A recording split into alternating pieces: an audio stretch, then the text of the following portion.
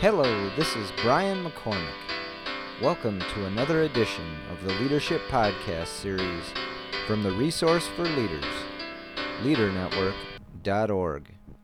Our National Leader of the Month is Don Green. Don is the Executive Director of the Napoleon Hill Foundation and a board member at the University of Virginia Wise Campus. The Napoleon Hill Foundation that Don directs is a nonprofit educational institution dedicated to making the world a better place in which to live. Among other things, Napoleon Hill authored the all-time bestseller, Think and Grow Rich. Hill established the foundation as a nonprofit educational institution whose mission is to perpetuate his philosophy of leadership, self-motivation, and individual achievement. Before his current stint at the Napoleon Hill Foundation and his experience as a board member at the university, Don Green excelled during his career in banking. Don also achieved great success as an entrepreneur. Enjoy the interview I conducted with Don Green and gain the wisdom of his leadership insights. What about your favorite quote? My favorite quote, the one I got on my desk is "If it is to be, it's up to me." And for many years, I've carried that thing around with me in my desk and on my desk rather, and one stuck in my car. But I guess when I get up from morning, I got a card by where I eat my oatmeal in the morning. It's from Psalms. It's 1:18:24. It says, "This is the day the Lord has made. Let us rejoice and be glad in it." And I think it's very important to get up and realize every day is a new world every day, and to start off with a good attitude when you get up, and expect the whole day to go the same way. Sure. Now, if it is to be, it's up to me. Is that attributable to anyone in particular? Well, I saw it in quite a few places. I'd have to go back and think. I know one of the books that we recently did by a guy by the name of Cabot Roberts, who's the founder of the National Speakers Bureau. We have a book called "We Own the Copyright to Success with People." He quoted the thing in it, and I'm sure I've seen it other places, but that one jumps out at me. That's the last time I've seen it in print somewhere, and I can't recall right off where I've seen it before that. That book came out in July of last year, and I remember proofing it and all that, running across it, and I said, "Hey, that's my quote." So I don't know where else it is. To me, it's kind of like that Kennedy said about some people see things why and say why not, and so forth and so on. And he gets attributed to it, but it actually came from one of the British writers, I think Burns, verbatim. But if a person uses a quote, you see that quote, Jesse Jackson's and other people have said, it's not how many times you get knocked down, it's how many times you get up, and Sure. If somebody else uses the quote over and over again, it gets attributed to them. Right. I've even seen the quote to Jesse Jackson in a book by the editor of Random House that quoted what the mind can conceive and believe the mind can achieve. Well, I've not seen anybody use it sooner than previous to heal. But if one person uses it over and over again, and then it kind of sticks with them. So Sure. don't guess it really matters. Gotcha. What about your favorite book and why? My favorite book, I guess I'd have to be a little prejudiced and say Think and Grow Rich. That has had the most influence on me. I read it as a young person, and then when I discovered the author was Napoleon Hill, was from Wise, then it made me not only want to read all of his books and read them over and over and over, but also to read the books that influenced him. Like he read Jackson Smiles, or Samuel Smiles, which was a British writer that wrote a book called Self-Help Psychology. Probably the first one out there on self-help, first one I know of. But he read a guy by the name of Orson Marden, M-A-R-D-N, and that guy, he must have wrote, golly, I don't know, I've read one of his books I get a hold of. Most of them was out of print, but he read him, and he read Albert Hubbard, gosh, he read Lincoln, and so I guess I would say Think and Grow Rich has had the most influence on me because, here I end up working for the foundation, and I read the book as a young person, and it had a lot of influence on me on goal setting and realizing you could be more than what it probably appears that you should be, just according to birth and the family you was born into and the neighborhood you grow up in, that you could be more than what was probably expected of you. Sure. What about books that you would recommend for aspiring leaders? Would those be the same ones? Other Hill books, because again, I'm prejudiced. I like Success Through a Positive Mental Attitude, but also, like I read Charlie Jones is my friend, my mentor. I read his book, Life is Tremendous, a long time ago. In fact, I still got the copy that of his I read because I went through it more than once, and I have a habit of marking my books up when I see things stand out. So Charlie's old book, Life is Tremendous, which has sold a couple of million copies, I think is a tremendous book because just the title itself is worth a lot because life is tremendous. But also, growing up, I read the biographies of people like Lincoln and other people that shaped our histories, and like the book of Booker T. Washington. I loved his thing of success. He said success should be judged on what obstacles a person had to overcome. And sure, he was born in slavery and didn't know who his father was, and then to grow up and become educated, and then found the Tuskegee Institute and advanced the cause for this is referred to as Negroes, but books on him and books that he wrote, like he wrote from slavery, it's just tremendously inspirational, I think. But I've read lots of books. I've read and read and read and read. That was about all we had when I was growing up. We didn't. I grew up. We didn't have a bathroom house. I think I was a junior in high school, so we didn't have we didn't have books in the home. I mean, that was just just the background. But I read Claude Bristol's Magic I'll Believe You.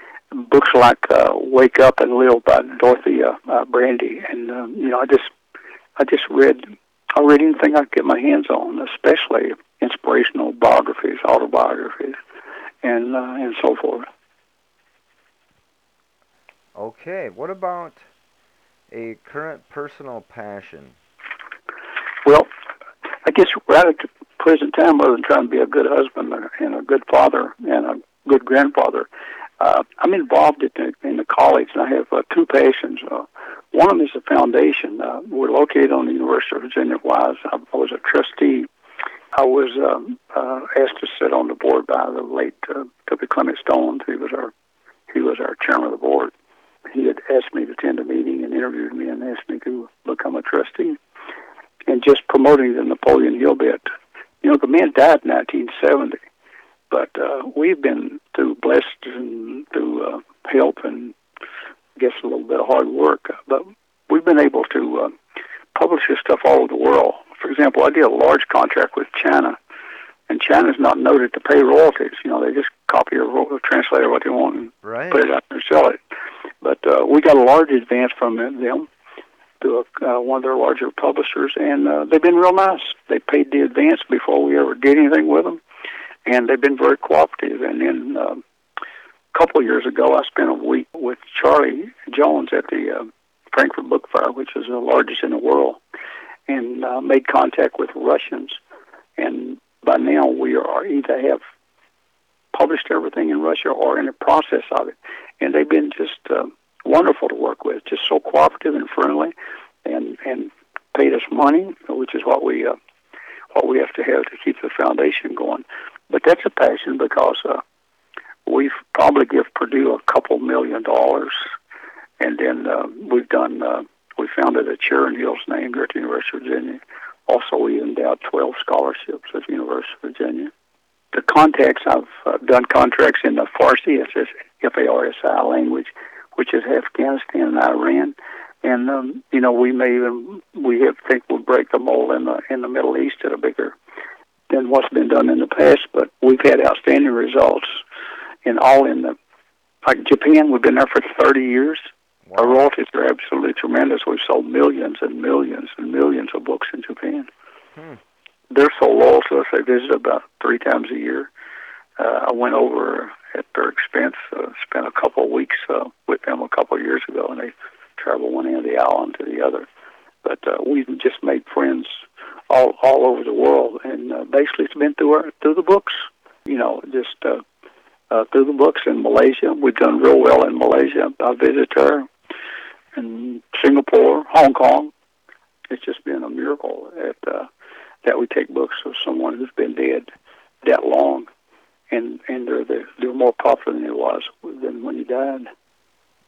Well, they're powerful words, but that. Well, most of these guys, and I won't throw any names out there, but you take a bestseller today, his book probably lasts a year, 18 months. Right. And we have what Random House referred to the last meeting I went to see them on a book that we had came out last year. They said our books have good shelf life, and simply meaning that they're in demand for a long period of time. Right. And the books of Hill's still sell well. Mm-hmm. What about if I ask you about your dream, would that be the same as that, or some people it's the same, others have a slightly different take on a dream?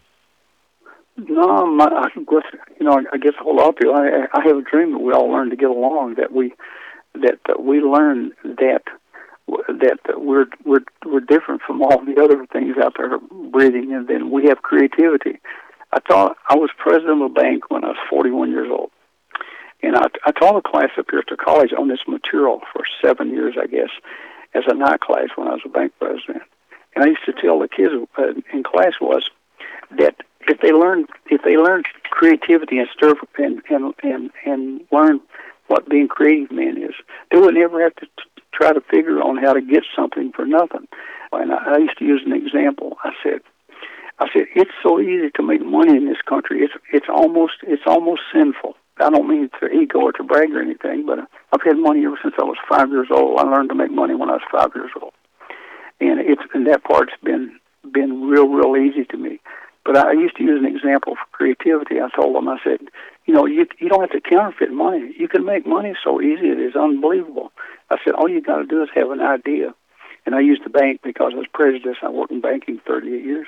But I said, you have an idea. Go in to see a guy at the bank. He's in there to loan money, he or she, and tell them what your idea is. And if the idea to them makes sense and you've studied it and can talk and show them what your plan is, there's no limit to it except what's in your mind. You can borrow $10,000 or $20,000. And the way the process works is you tell them the idea. They'll fill out some papers. They'll let you sign a document. They'll either write you a cashier's check and give it to you to deposit, or they'll give you a little slip of paper showing you they've put $10,000 or $20,000 into your checking account. At that very moment, money was created that never existed before. And there is no limit to how many times you can do it. Now, of course, there's a liability comes with that. There's an obligation. You got to get out there and do something other that you can pay the money back. You can go to the beach one if you want to, but you got to do something other to pay it back. But as long as you keep having ideas that you believe in and have a passion about, and have a plan for, and will stick with it, and make the plan turn out, then you can keep doing it over and over and over. There's no limits to it. And it's really all that simple. I said you just have to think that way, that you can come up with an idea where it is to get out and study real estate and find a piece of land that's a good buy and can see yourself in buying it. Then, as Will Rogers said, don't wait and buy real estate. Buy real estate and then wait until something else comes along. And I sold a piece of land, I guess, I don't know what it was, 3 years ago or so to Walmart for a Walmart supercenter. And I had a friend ask me, how did you know you was going to sell that land to Walmart? I said, I didn't know I was going to sell it to Walmart. But I said, the circumstances I got it under, the attorney and his partner split up. There were some things, one of them got indicted. And I said, I approached them about buying the piece of land. I said, hey, it was on a U.S. highway, 4-lane divided, at an intersection, at a red light, and there were about 40,000 cars a day going by. You didn't have to be too smart. The thing was to find out, being able to wait the thing through till somebody come by that could see the possibilities of, like you did, and would be willing. And I said, I didn't know Walmart did it, but I honestly to goodness thought believer in the company. I thought maybe someone like Walgreens, that would be an ideal, knowing they always pick the best location. I said, now, that'd be an ideal spot for a Walgreens. We don't have one. That would be a good place for a Walgreens. It didn't turn out to be Walgreens, but it ended up being Walmart, which was okay also. Right. But I think that's one of the hardest thing, yet one of the most important thing is to, I guess Job called it vision, but having creativity, being able to see things that can come about, and not what they are now, but what they can be. And I think that's just extremely encouraging. It's an absolute necessity in business for you to be able to see where you're going to be in a year or 18 months or 3 years or 5 years. What about either a place in the world you most like to visit or a place you haven't been that you would like to visit? Either way. Well, I've enjoyed the Orient more than once, to Malaysia and Hong Kong and China and Japan and what have you. For some reason, I guess I collect Russian art. I like to visit Russia, and I guess that's partly the reason I worked hard on them. I think I would like to visit Russia, and I have not visited Russia, but I'm sure I'll get the opportunity here in a year or two. But now I've enjoyed all the travel lines. I guess I look forward to places I've not been. That would be Russia. Okay. What do you think have been, I mean, you've mentioned a number of experiences. Anything else that you can think of that's been vital to your development? One of them, no doubt, was getting married. I wanted to provide for a family. And then getting, opportunities to work in a bank. I didn't know nobody worked in the banks. And then getting the opportunity, after having 8 years experience in a bank, going from a bank to going as president, of course, and looking back over it, probably if I had known as much as I should have known, I probably wouldn't have took the job. It was a S&L that was broke. They come in to close it down, and they gave me an opportunity and made money after 1 full year. They was losing $500,000 a year, and I made 90,000, then 200, and then 400, and then 6, and was making more than $1 million in no time. So just to give them the opportunity, having the I think was wonderful. The opportunity to sit on the board of the Napoleon Hill Foundation, I think was it's not like work. I mean, it's so unbelievably enjoyable. I don't think of it as work. It's so pleasant and so rewarding with the contacts we have with the kids. The kids still, that I taught when I was in school, I still hear back from them, and the students visit. And the fact is that we're doing scholarships and so forth, and the contacts we have all over the world. The people who come to visit from the foreign countries, from Taiwan and from China and from South Korea and Malaysia. And I mean, most of them visit every year. I mean, I guess they're world travelers. But I think the Japanese were here like 3 times last year. And they basically just come to stay a few days, and just wonderful that we can make friendships like that. And I think we have to do them one at a time. Surely the world's better off for the friendships that we make in all these countries. I just couldn't believe that any of them would want to go to war or anything with us. I just wish we could get through to all of them. And of course, that's what we're trying to do. Right. What about anything different if I ask you about the turning points in your life, or would that kind of go along with the last? I think it's pretty close to it. No doubt, getting married, that's an awakening, and then having a child and having to provide. But each thing I've looked back, there was an opportunity. When I was with someone and I worked a number of years and saw an opportunity, I never badmouthed the people I used to work for. The last bank I was with, I was president, I guess 19 years. And we sold out. I worked a year after I sold out. People was very kind to me. Don't have any harsh things to say about any of the people I used to work for. They all gave me an opportunity.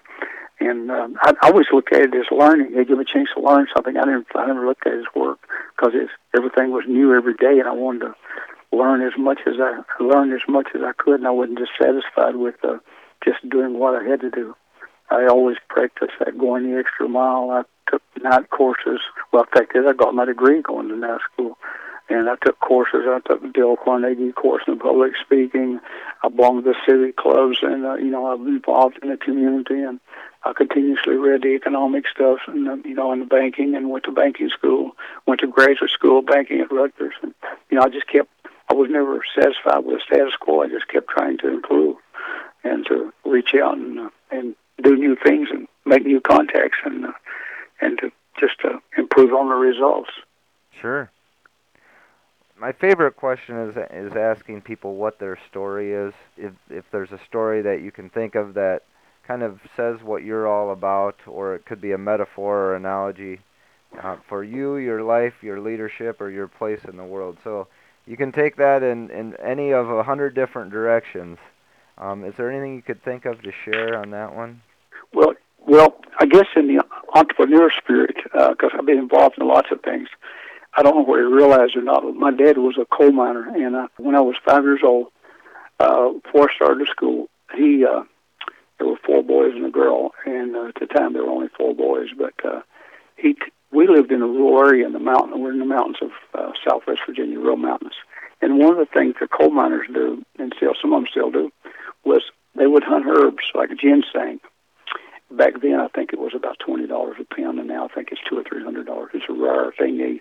The Chinese specific, I don't know whether you're familiar with ginseng, but it's a small root, small vegetable, a plant that grows in the woods, has a root, takes a long time for it to mature. And those guys would hunt that stuff in the woods. They would just simply get a little tool to dig with and a satchel in there, and then we just would go through the woods. Well, we had some other herbs that grew along the riverbank. One of them was called mayapple. Now, it wasn't that expensive. It was a green plant. It had a root. I think it's used primarily in some types of medicine. But it was around 20 cents a pound or so. And it wasn't real easy to dig a pound. It took a lot of digging. And we used a tool, what we call a mattock, and to dig with. And Dad taught me how to do that one summer. I accumulated my mayapple, and you had to dry it. You had to climb up on a little metal building, a chicken roost or something other, and spread the roots out till they dried, because they wouldn't buy them until they dried out. Okay. Now, when that stuff got dried, and of course with the other stuff he kept mine separate. And when we went to a place that nearby a little area that bought that, I had $3. I made $3. I don't know how many days, how many hours or whatever, but I got $3. And that $3 no doubt tickled me more than selling a piece of land at Walmart. Sure. Because that instilled something other in me that stayed with me. As I got a little bit bigger, I learned to pick corn out of the garden, set a little fan up beside the road, and sell roasting ears, and things out of the garden. And then at such at Christmas time, we'd take a handsaw and go on the backside of the farm and cut down little trees and drag them out of the woods and build a bonfire. We was out of school about 2 weeks prior to Christmas and sell Christmas trees. And then learn to a little bush that's called holly. It's got red berries on it. We'd strip the limbs off that and bundle it up and sell that. And mistletoe, we'd climb the black gums and get mistletoe out. That's that thing you hold over the door to kiss the pretty girls that come by. And then to make money. And I always made money. I cut mine in timbers. I did so many with a handsaw, not as before a power saw. I think I was probably in the 9th grade. I loaned my oldest brother down payment to buy his first house. Wow! Those things, but I can go back to those first lessons, and they stuck with me. I never could understand people having money problems. It's just hard for me to believe in this country that people would ever have financial problems. That there's so many opportunities out there. I mean, that you could. There's more opportunities now than they've ever been. I had a guy one day tell me, he said, with the high income tax and all, he said, people can't get rich like they could back before the income tax. And I said, somebody needs to get a hold of Bill Gates, don't they? And tell him that. I said, Bill needs to know that.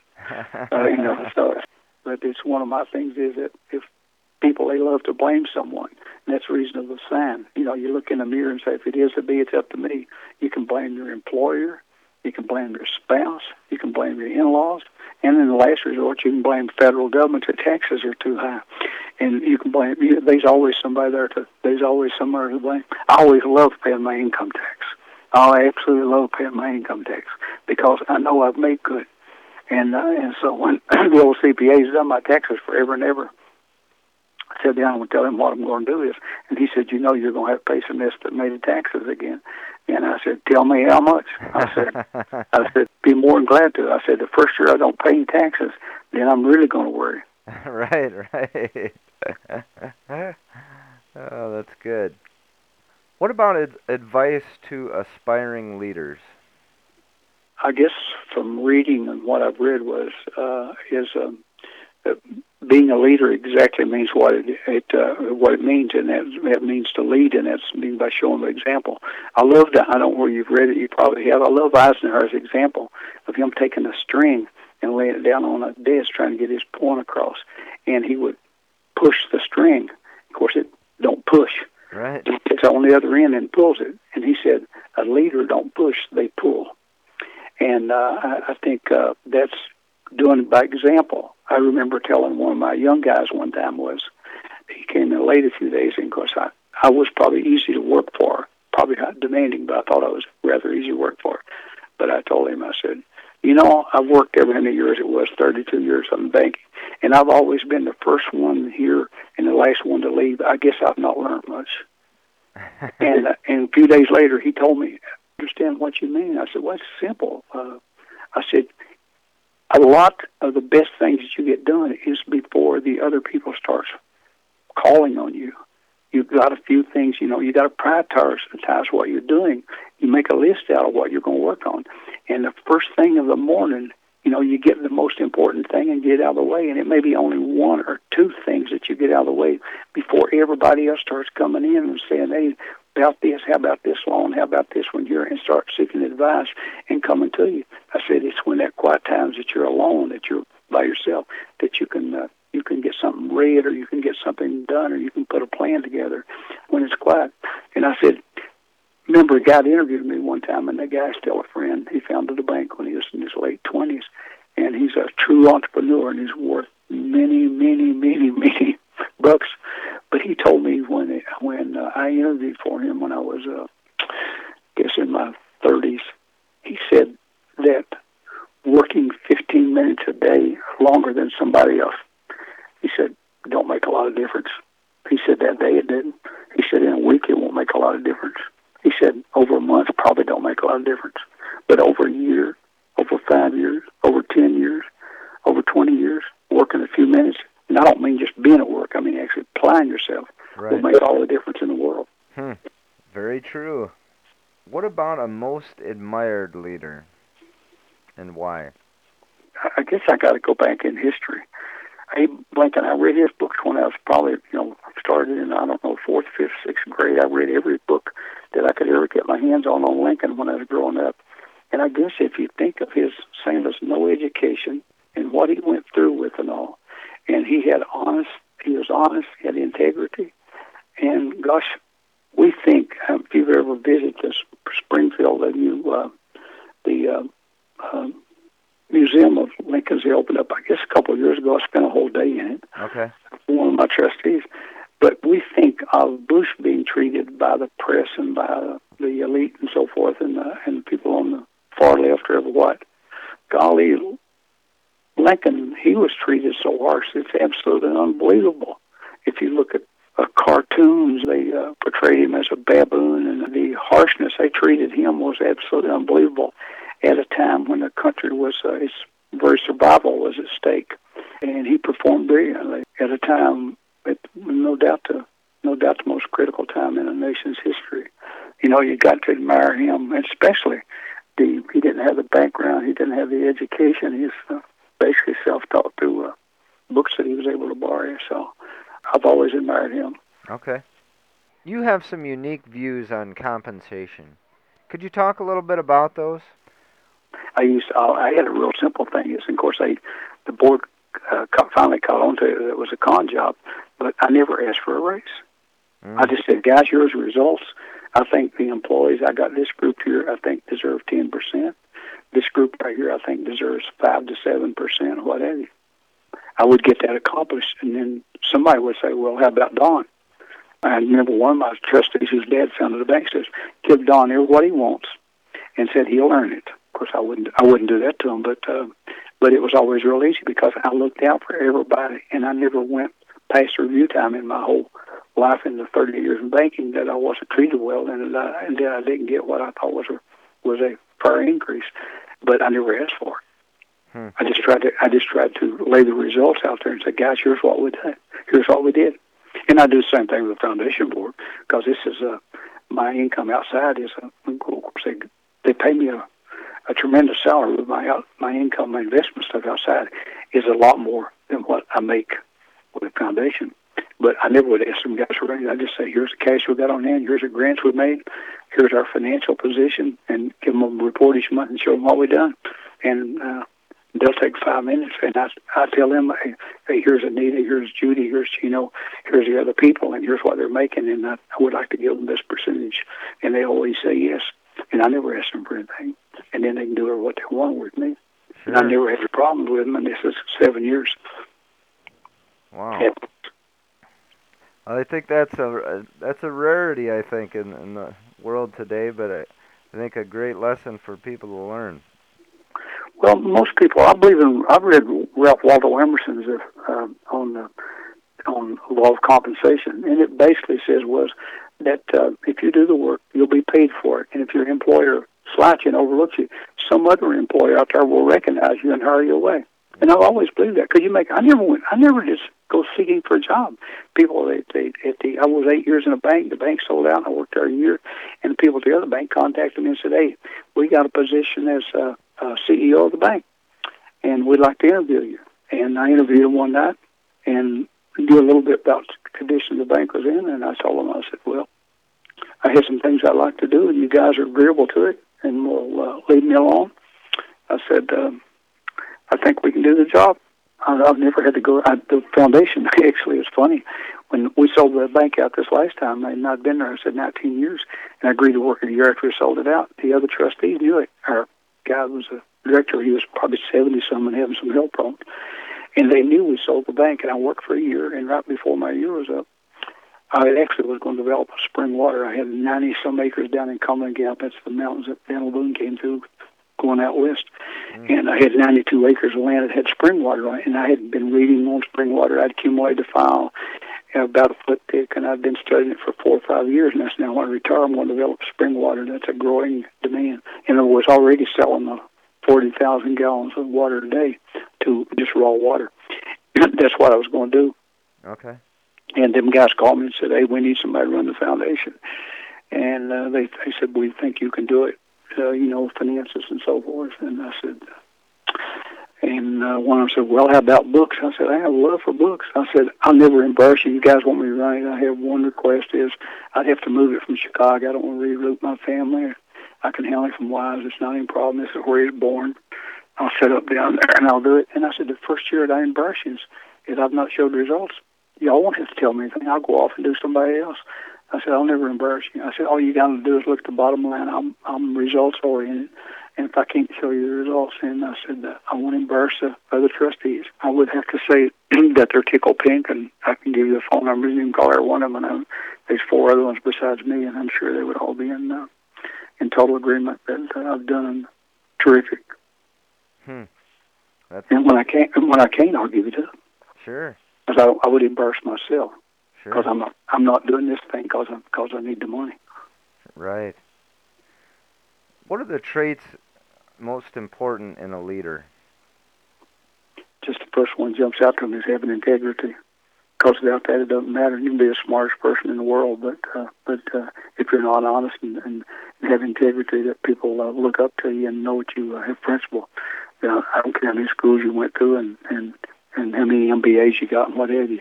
If you don't have integrity, people are not going to respect you. You may get ahead for a while, but it'll catch up with you. Okay. What do you think organizations can do that either encourages or conversely stifles leaders? I've always believed in that theory of, people call it management about walking around, but I believe if you get good people, that you encourage them is the best thing you can do, is be an encourager and treat them with respect. But you hold them accountable. You expect the results out of them, but you don't stand over them and look over their shoulders.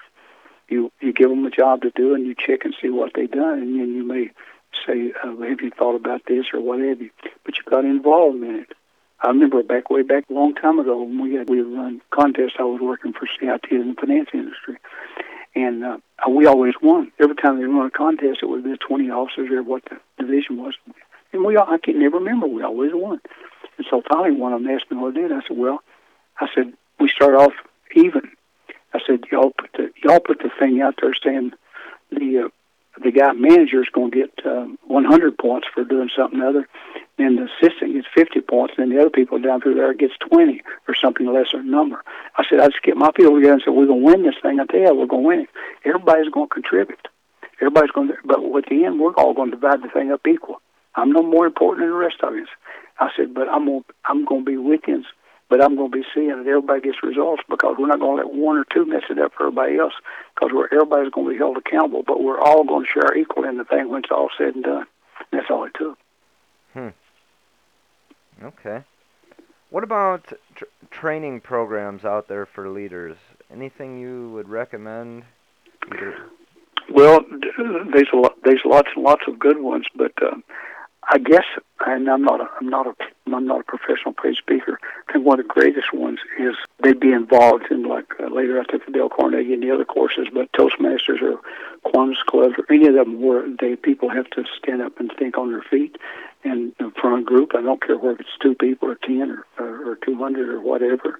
Be involved in boards. I'm chairman of the board of a local hospital and have been to present ideas and information to other people. I think all those things train you to think, and anything that encourages you to do that, to speak in front of groups, I think it's tremendous. The information is available today that if you or I woke up one morning and said, I would like to become the world's foremost authority on tree frog. That's a little green frog that climbs up the trees. And then we could go to the internet, to the libraries and what have you, and study that. And within a period of time, a year or 2 years or whatever, we could come to the world's foremost authority on that particular subject, because the information is there. And it's not lack of information that's needed. It's getting that information and being able to plan with it and put it into action for a desired result. Right. Good point. Don, could you talk a little bit about the transition you've made from a career in banking to your position with the Napoleon Hill Foundation? The last speech I took, I explained to them about going to a book fair and how simple meeting someone and how taking an idea for a book and translating it into a book and selling it to a foreign country and getting them to agree to pay you advance, just based on conversation, and them paying for not only the translation, but them paying you advance and agreeing to put the book out in a foreign country. Other than love of books, that was my background. And I said, now I probably know 1% about book publications, but I'm learning. But to take something that's completely different from what banking was, a new field, and make a go of it, just a very interesting process. Don, what final insight could you offer? Well, I said I was thinking I had a teacher by the name of Marvin Gillum, who's now dead, and I was asked to be pallbearer at his funeral. But he taught me a class in high school, and I remember him reading Robert Browning's poem. Don't remember the title of the poem, but in the poem it said, "One's reach, R-E-A-C-H, should exceed his grasp, or what else is a heaven for?" And at the time, I didn't mean it too much, but I think it meant as humans, we should always be striving to do better. And I think that's what makes life interesting. We should always wake up every day thinking we can make a difference and we can improve things. Terrific. I like that. Well, thank you very much for your time, Don. It's been a great pleasure. Okay, Brian, thank you, and thank you for your interest. This concludes the Leadership Conversation with Don Green. Check back next month for another edition of the Leadership Podcast Series from LeaderNetwork.org.